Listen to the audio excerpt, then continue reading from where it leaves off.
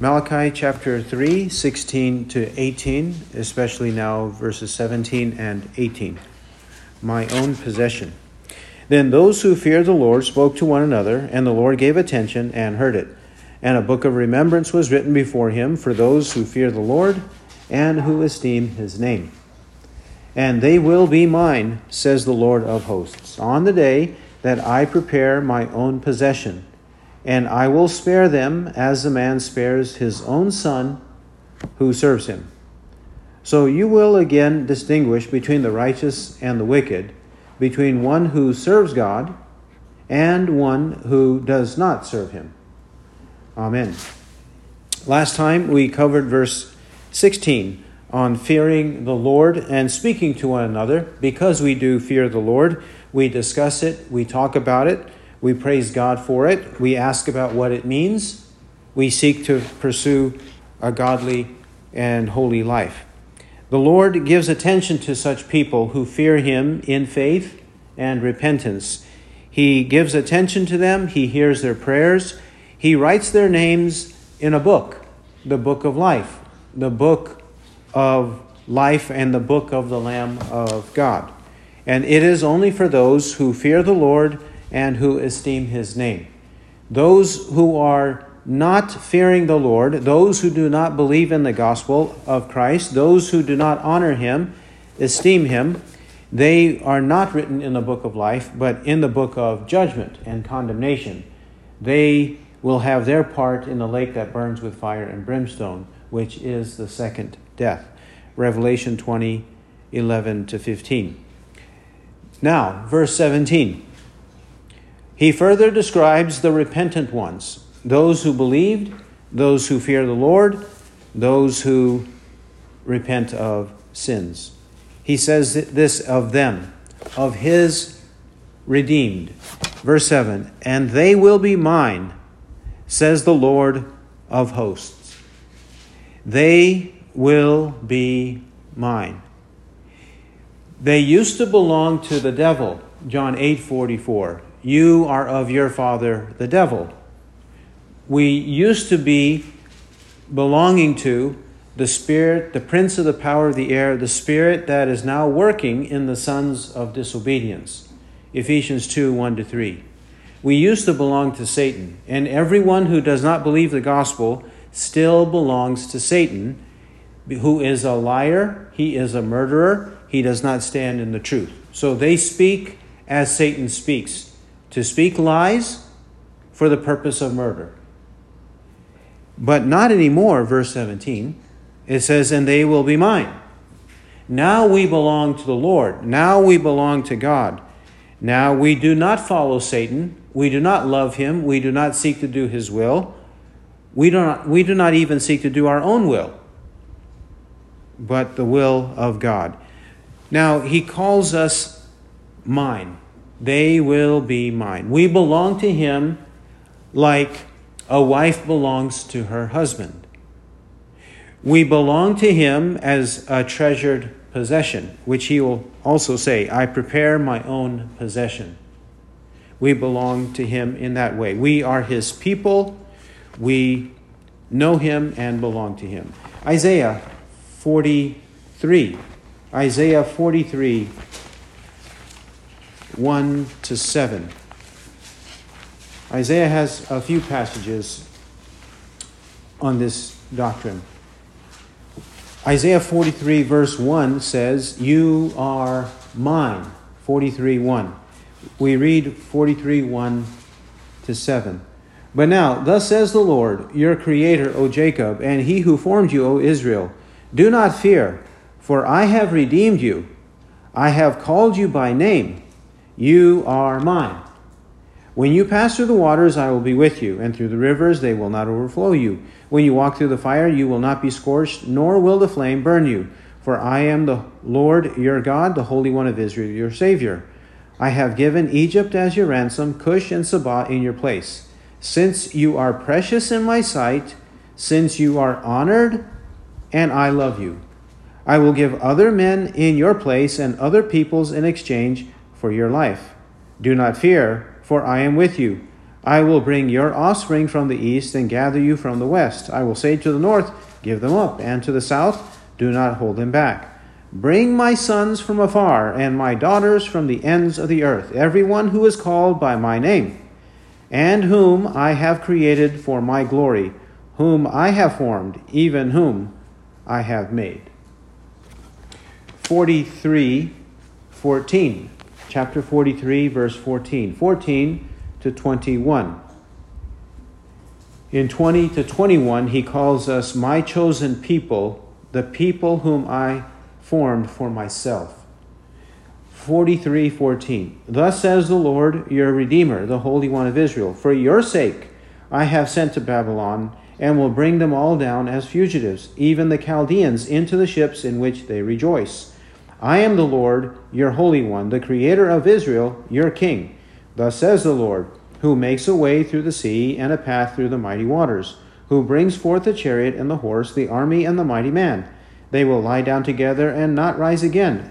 They have been quenched and extinguished like a wick. Do not call to mind the former things or ponder things of the past. Behold, I will do something new. Now it will spring forth. Will you not be aware of it? I will even make a roadway in the wilderness, rivers in the desert. The beasts of the field will glorify me, the jackals and the ostriches, because I have given waters in the wilderness and rivers in the desert, to give drink to my chosen people. The people whom I formed for myself will declare my praise. Chapter 44, 1-5. Isaiah 44:1. But now listen, O Jacob, my servant, and Israel, whom I have chosen. Thus says the Lord who made you and formed you from the womb, who will help you. Do not fear, O Jacob, my servant, and you, Jeshurun, whom I have chosen. For I will pour out water on the thirsty land, and streams on the dry ground. I will pour out my spirit upon your offspring, and my blessing on your descendants. And they will spring up among the grass, like poplars by streams of water. This one will say, I am the Lord's. And that one will call on the name of Jacob, and another will write on his hand, belonging to the Lord, and will name Israel's name with honor. Chapter 62, Isaiah 62, 1-5. Isaiah 62, 1-5. For Zion's sake, I will not keep silent, and for Jerusalem's sake, I will not keep quiet, until her righteousness goes forth like brightness, and her salvation like a torch that is burning. And the nations will see your righteousness, and all kings your glory. And you will be called by a new name, which the mouth of the Lord will designate. You will also be a crown of beauty in the hand of the Lord, and a royal diadem in the hand of your God. It will no longer be said to you, forsaken, nor to your land will it any longer be said, desolate. But you will be called, my delight is in her, and your land married. For the Lord delights in you, and to him your land will be married. For as a young man marries a virgin, so your sons will marry you, and as the bridegroom rejoices over the bride, so your God will rejoice over you. These are Old Testament passages, notice. Old Testament passages which speak of the redeeming love of God, the redeeming grace of God, that we might belong to him. What matters in life is not our earthly relations. What matters in life is whether we are related to God. If we are married to him, if we are his sons and his daughters, if we belong to him, nothing else matters. It's the Lord of hosts, as we already read in Isaiah, the Lord of hosts, the powerful one, the one of armies. He is the one who's going to accomplish this. But a day is coming, verse 17 says, on the day. On the days. What is that day? That day is the day of the return of Christ and the day of judgment. That's the day. The Old Testament speaks of this day many, many places, in many, many parts. For example, Psalm 1. The moment we open up to the book of Psalms, Psalm 1 speaks of the day of judgment. Psalm 1 verses 4 to 6. Psalm 1:4. The wicked are not so, but they are like chaff which the wind drives away. Therefore the wicked will not stand in the judgment, nor sinners in the assembly of the righteous. For the Lord knows the way of the righteous, but the way of the wicked will perish. The way of the wicked will perish. When? In the judgment. That means there must be a day of judgment. Psalm 9. Psalm 9, verses 7 to 10. Psalm 9:7. But the Lord abides forever. He has established his throne for judgment. And he will judge the world in righteousness. He will execute judgment for the peoples with equity. The Lord also will be a stronghold for the oppressed, a stronghold in times of trouble. And those who know your name will put their trust in you. For you, O Lord, have not forsaken those who seek you. That time or day of judgment will come, and he will judge the world in righteousness. The wicked world will be punished, but the righteous world, those who believe in the gospel of Christ, they are the ones here called the oppressed, verse 9. In verse 10, who know his name, who put their trust in him, who seek him, verse 10, 9 and 10. He's describing us. We will be delivered on the day of judgment, but not the wicked. The New Testament also speaks of the day of judgment. The book of Acts, Acts chapter 17. Acts chapter 17, verses 30 to 31. The day of judgment is for Jew and Gentile. Like it said in Psalm 9, it's for the peoples, plural. The same here, Acts 17, 30 to 31. It's for the peoples, the nations of the world. 17:30. Therefore, having overlooked the times of ignorance, God is now commanding men that all everywhere should repent, because he has fixed a day in which he will judge the world in righteousness, through a man whom he has appointed, having furnished proof to all by raising him from the dead. This passage, it quotes our psalm. It's quoting either our Psalm 9, verse 8, the one we read, he will judge the world in righteousness, right there in verse 31. He will judge the world in righteousness. Who will judge the world? God, through Christ, will judge the world in righteousness. Psalm 9, verse 8, quoted here. It may also be from 96:13 and 98, verse 9. There is a day fixed a day in which he will judge the world in righteousness. Also in the book of Romans. The book of Romans. Romans chapter 3. Romans chapter 3, verse 6. Romans 3:6. But may it never be. For otherwise, how will God judge the world? God will judge the world through Christ.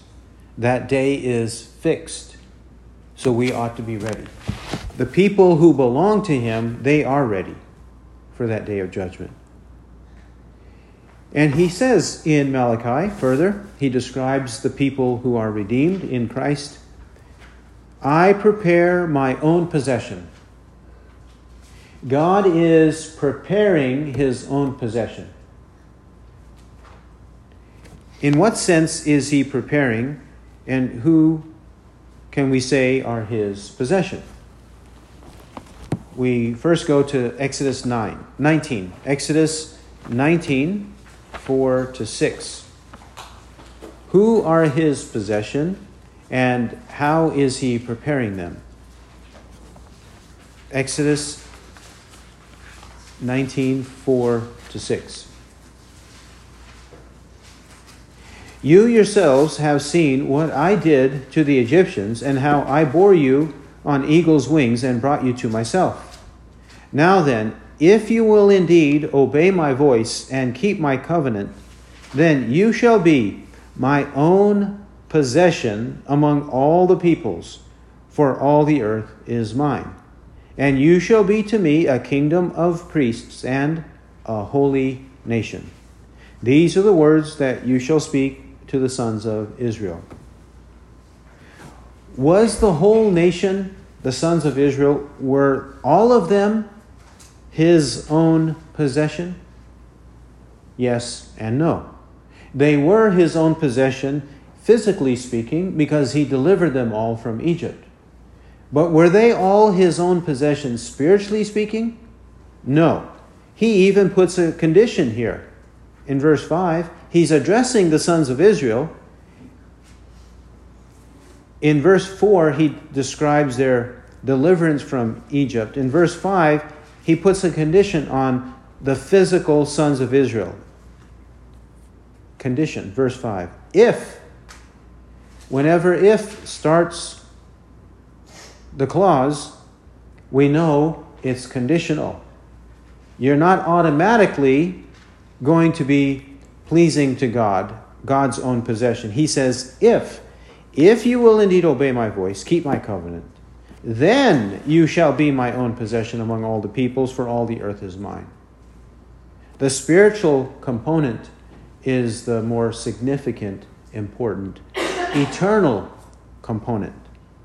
It has eternal consequences. Verse 6, if they meet the condition of verse 5, then, verse 6, you shall be to me a kingdom of priests and a holy nation. Just the tribe of Levi or just the family of Aaron will not be the priests. Who will be the priests? Anybody and everybody will be considered priests in the kingdom of God. And a holy nation. Holiness.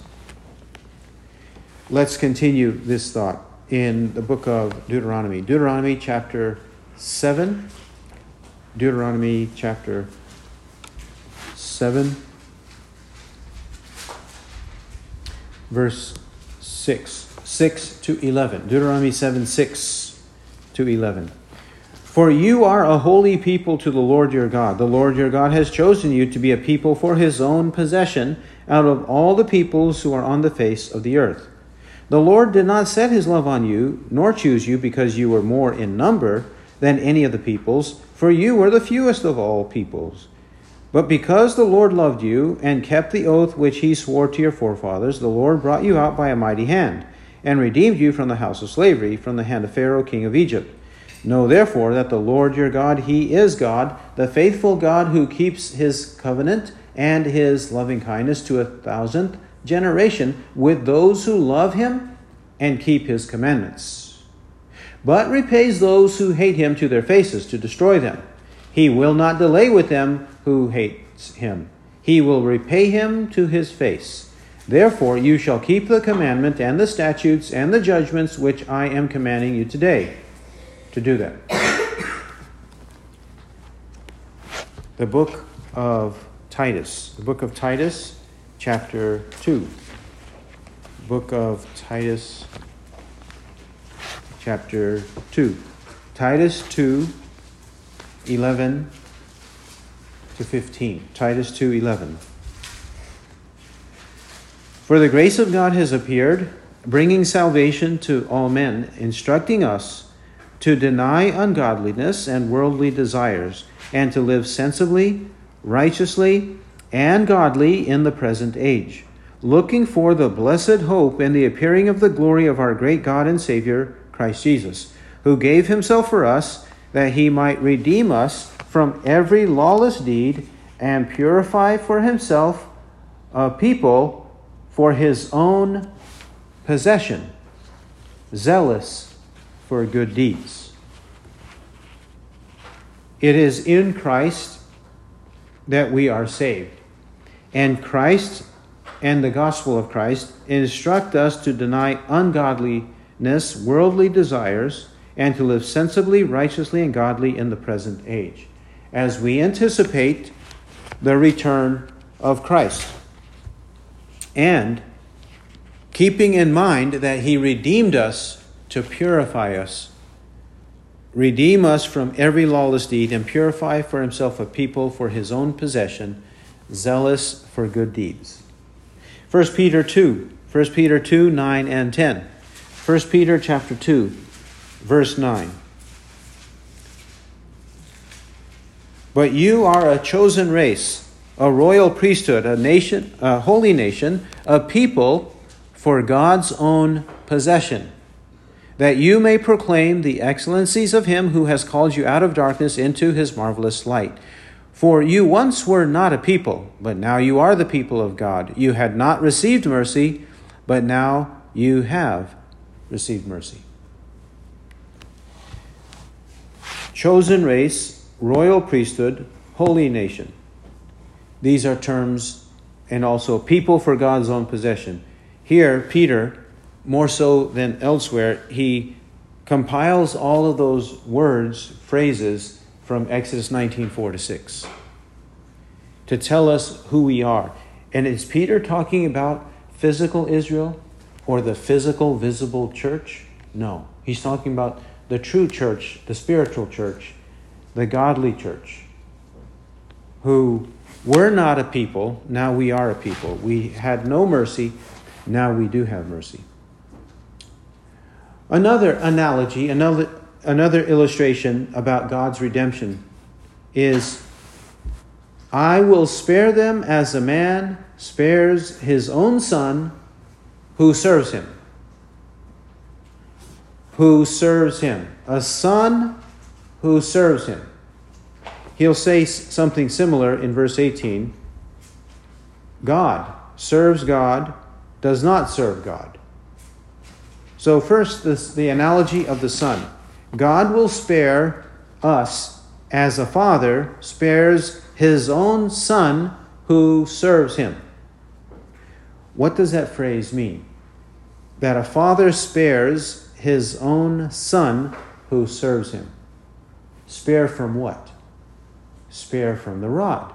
Spare from punishment. Spare from any kind of pain, spanking, discipline, restrictions. That's what he means here. And why is it that the father will spare his own son? Because this is an obedient son. An obedient son does not need a spanking. An obedient son does not need the rod. Because it says here, his own son who serves him. If he's serving his father, he's an obedient son, not a disobedient son. And therefore, no punishment is necessary. Jeremiah 31. Jeremiah 31, 7-9. Jeremiah 31, 7. For thus says the Lord, sing aloud with gladness for Jacob, and shout among the chiefs of the nations. Proclaim, give praise, and say, O Lord, save your people, the remnant of Israel. Behold, I am bringing them from the north country, and I will gather them from the remotest parts of the earth. Among them, the blind and the lame, the woman with child, and she who is in labor with child together. A great company. They shall return here. With weeping they shall come, and by supplication I will lead them. I will make them walk by streams of waters, on a straight path in which they shall not stumble. For I am a father to Israel, and Ephraim is my firstborn. The Israel and the synonym Ephraim, Israel or Ephraim, synonyms of the same group of people who are in verse 7 called your people, the remnant of Israel, gathered from around the world, he calls them my firstborn. For I am a father to Israel. What? Well, why? Because they are the redeemed ones. The redeemed ones don't live in sin anymore. Therefore, he calls them by this endearing term, my firstborn. Matthew 21. Matthew 21, 28 to 32. Matthew 21, 28. Not every son is the son who serves his father. Matthew 21, 28. We'll see an example of one who does and one who does not.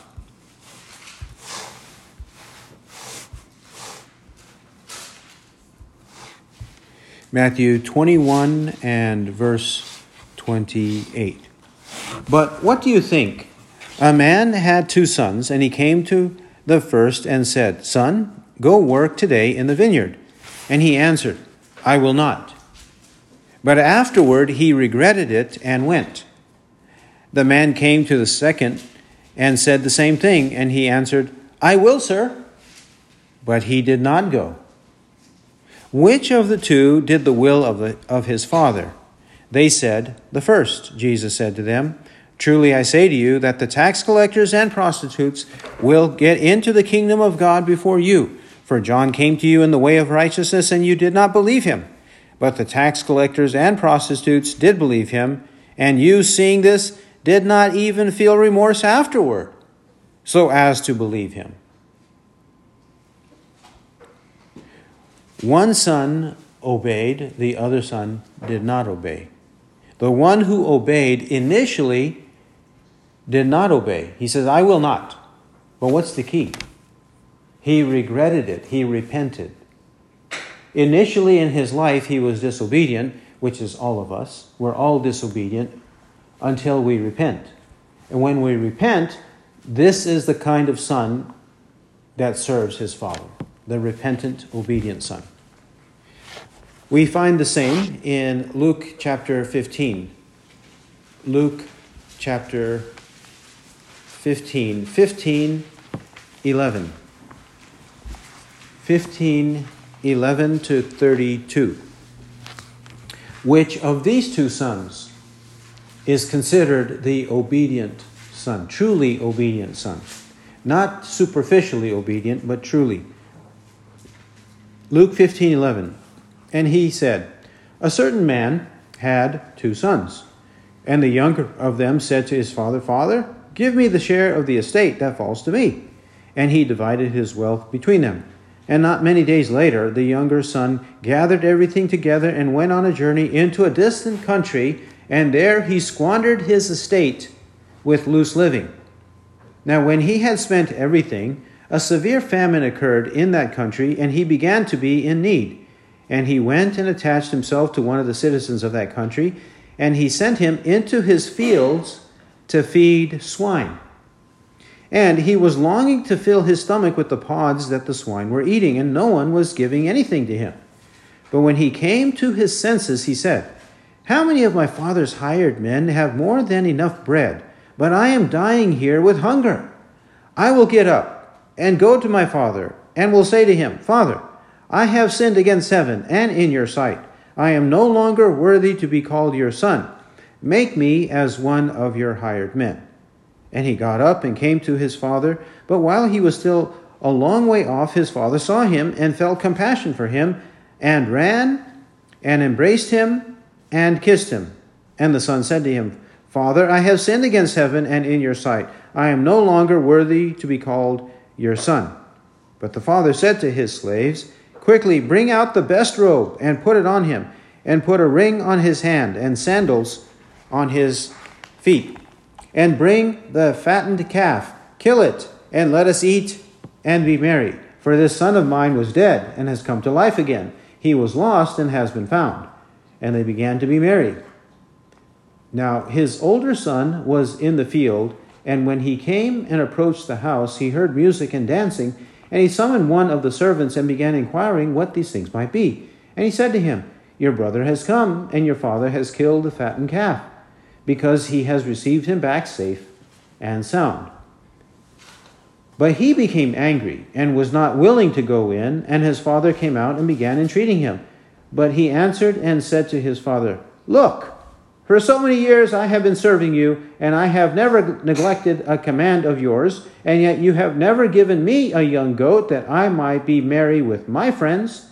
But when this son of yours came, who has devoured your wealth with harlots, you killed the fattened calf for him. And he said to him, My child, you have always been with me, and all that is mine is yours. But we had to be merry and rejoice, for this brother of yours was dead and has begun to live, and was lost and has been found. What's the difference, the main difference between these two sons? The one who returned, though he was wicked, he repented. The one who did not go away, he was obeying the commandments of his father in a sense, but not in the true sense. He did not have the right heart. And there's no way that he obeyed everything. No son. He says, I never neglected a command of yours. There's no son who is 100% perfectly obeying his father or his parents. That never happens. But he claims it.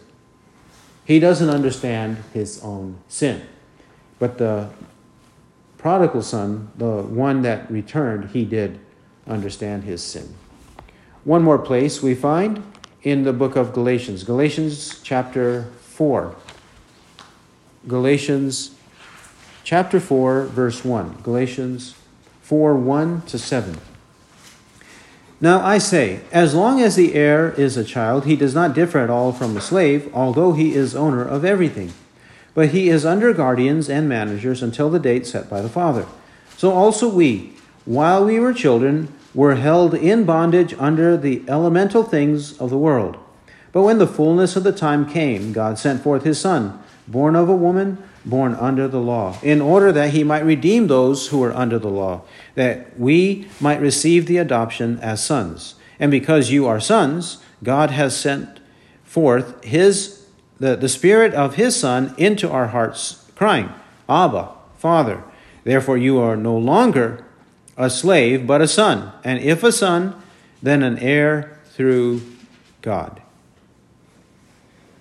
At the right time, when we were redeemed by the death of Christ, we were adopted as sons. Adopted as sons. With the Spirit in us, that's how we are able to call on God as our Father. No longer are we slaves of sin and slaves to the punishment that we deserve for our sin. We are sons and an heir of God. In Galatians, the context is the faithful, obedient sons. Chapter 3, verse 18 of Malachi. Malachi 3:18. How is it that we live our life, our Christian life? Malachi 3:18. So you will again distinguish between the righteous and the wicked, between one who serves God and one who does not serve him. He's telling us that upon our conversion, upon our redemption, upon our justification by grace through faith in Christ, what is it now that we spend the rest of our life doing? What is it that we do for the rest of our Christian life?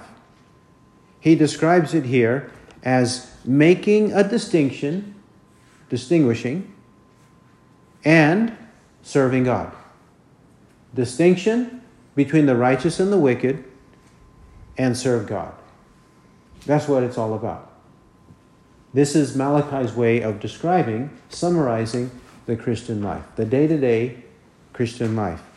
Are we always making a distinction? Are we determining who is righteous and who is wicked? And once we do it, does that impact the way we relate to the people we meet? That should happen day by day. Also, are we noticing who is serving God and who is not serving him? Who is truly, as a true son of God, serving God, and who is falsely doing so? Who does not serve him? Yes, Malachi is teaching us that these are the twin practices of the Christian life.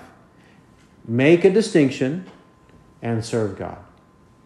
Find out who is and serve God with those who do. Romans 16. Romans 16, 17. Romans 16, 17 to 20. Now I urge you, brethren, keep your eye on those who cause dissensions and hindrances contrary to the teaching which you learned, and turn away from them. For such men are slaves, not of our Lord Christ, but of their own appetites, and by their smooth and flattering speech they deceive the hearts of the unsuspecting. For the report of your obedience has reached to all. Therefore I am rejoicing over you, but I want you to be wise in what is good and innocent in what is evil. And the God of peace will soon crush Satan under your feet. We are supposed to keep our eye on those who cause dissensions and hindrances contrary to the teaching which you learned, and turn away from them. We're supposed to be wise in what is good and innocent in what is evil. Behold, I send you out as sheep in the midst of wolves. Therefore, be shrewd as serpents and innocent as doves.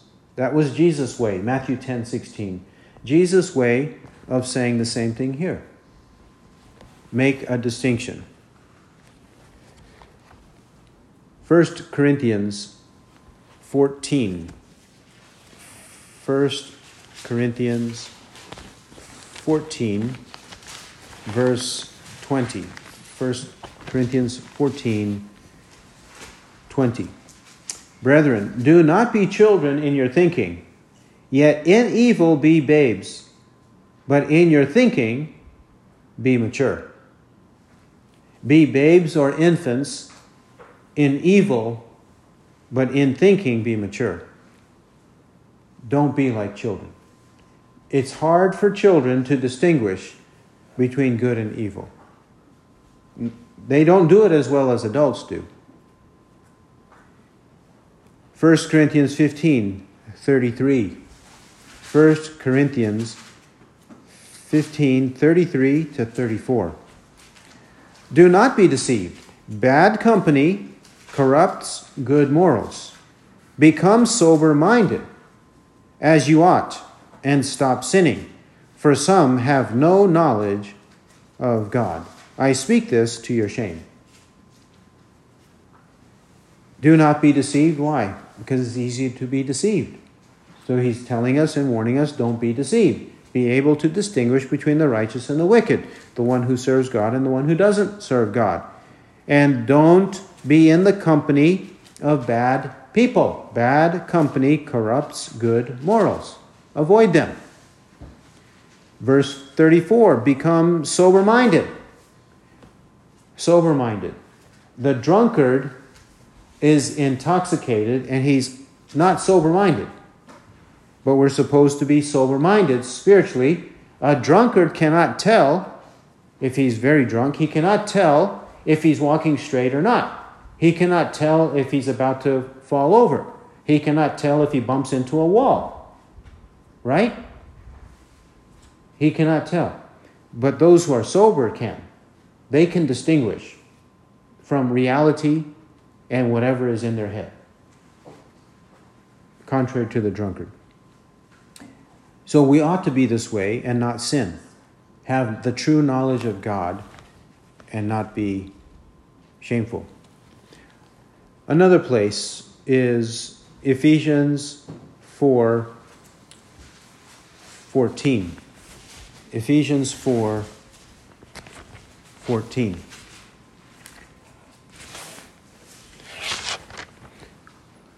It has to be said that Ephesians 4:14 is right before Ephesians 4:15. And 4:15 is known by many people, speaking the truth in love. But it is distorted. It is taken out of context. Look at 4:14. As a result, we are no longer to be children, tossed here and there by waves and carried about by every wind of doctrine, by the trickery of men, by craftiness in deceitful scheming. But speaking the truth in love, we are to grow up in all aspects into Him who is the head, even Christ.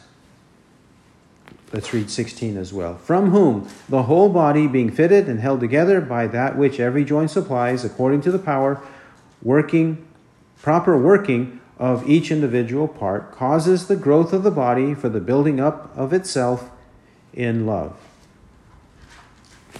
So we work together to maturity. We work together to be like our head, Christ, or to do what our head tells us. But we're not to be like children. We're supposed to be mature, not like children. Children are tossed here and there by waves. A little child cannot withstand waves. But a mature swimmer, he can withstand the waves. At least a lot of the waves. And he won't be carried about by every wind of doctrine. He won't be by the trickery of men, by craftiness and deceitful scheming. He won't be overcome because he is able to understand who's righteous, who's wicked, who's serving God, and who is not serving God. Ephesians 5, 6. Ephesians 5:6. We'll read 5:6 to 17. 5:6 to 17. Let no one deceive you with empty words. For because of these things the wrath of God comes upon the sons of disobedience. Therefore do not be partakers with them. For you were formerly darkness, but now you are light in the Lord. Walk as children of light. For the fruit of the light consists in all goodness and righteousness and truth, trying to learn what is pleasing to the Lord. And do not participate in the unfruitful deeds of darkness, but instead even expose them. For it is disgraceful even to speak of the things which are done by them in secret. But all things become visible when they are exposed by the light, for everything that becomes visible is light. For this reason it says, Awake, sleeper, and arise from the dead, and Christ will shine on you. Therefore be careful how you walk, not as unwise men, but as wise, making the most of your time, because the days are evil. So then, do not be foolish, but understand what the will of the Lord is. We're reminded again not to be deceived by empty words. That means we need to know who is speaking real and true words, genuine words, and whose words are empty, whose words are futile, whose words are vacuous. That's what we need to know. So just because we hear words doesn't mean it's true. We have to distinguish who's righteous and who's wicked, and not participate with the sons of disobedience. Don't be partakers with those who are in darkness. Instead, expose the darkness. Always try to learn what is pleasing to the Lord. Always be careful how we walk. Always make the most of our time. And never be foolish, but understand what the will of the Lord is. Book of Hebrews, chapter 5. How will we be able to do so? What is the tool that God has given to us that equips us to make a distinction, to distinguish between the righteous and the wicked? What tool has He given us? Hebrews 5, 11 to 14. Hebrews 5, 11. Concerning Him, we have much to say, and it is hard to explain, since you have become dull of hearing. For though by this time you ought to be teachers, you have need again for someone to teach you the elementary principles of the oracles of God, and you have come to need milk and not solid food. For everyone who partakes only of milk is not accustomed to the word of righteousness, for he is an infant. But solid food is for the mature, who because of practice have their senses trained to discern good and evil. Solid food. The solid food of the word of righteousness, the word of God, the word of Christ, is our tool, is our instrument with practice and training to discern good and evil. We don't know definitively for our salvation the difference between good and evil unless we know the word of righteousness. We must know the word of righteousness. 1 John chapter 4. 1 John chapter 4, verses 1 to 6. 1 John 4:1. Beloved, do not believe every spirit, but test the spirits to see whether they are from God, because many false prophets have gone out into the world. By this you know the Spirit of God. Every spirit that confesses that Jesus Christ has come in the flesh is from God. And every spirit that does not confess Jesus is not from God. And this is the spirit of the Antichrist, of which you have heard that it is coming, and now it is already in the world. You are from God, little children, and have overcome them, because greater is he who is in you than he who is in the world. They are from the world. Therefore they speak as from the world, and the world listens to them. We are from God. He who knows God listens to us. He who is not from God does not listen to us. By this we know the spirit of truth and the spirit of error. When he says in verse 6, he who knows God listens to us. What is it that we have that people should listen to? What is it that we have? What is it that we know? It's not our own wisdom. It's not what we think about anything. It's what God thinks about something. And how are we going to find it?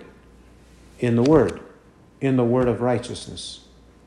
Whatever is written in the Bible, the Holy Bible, that's how we know the difference between the spirit of truth and the spirit of error. That's how we know the difference between a true prophet and a false prophet. The spirit of God and the spirit of the Antichrist, who belongs to Satan. Malachi is encouraging us to press on in serving God in this way. Let's do so. He who has ears to hear, let him hear what the Spirit says. Amen.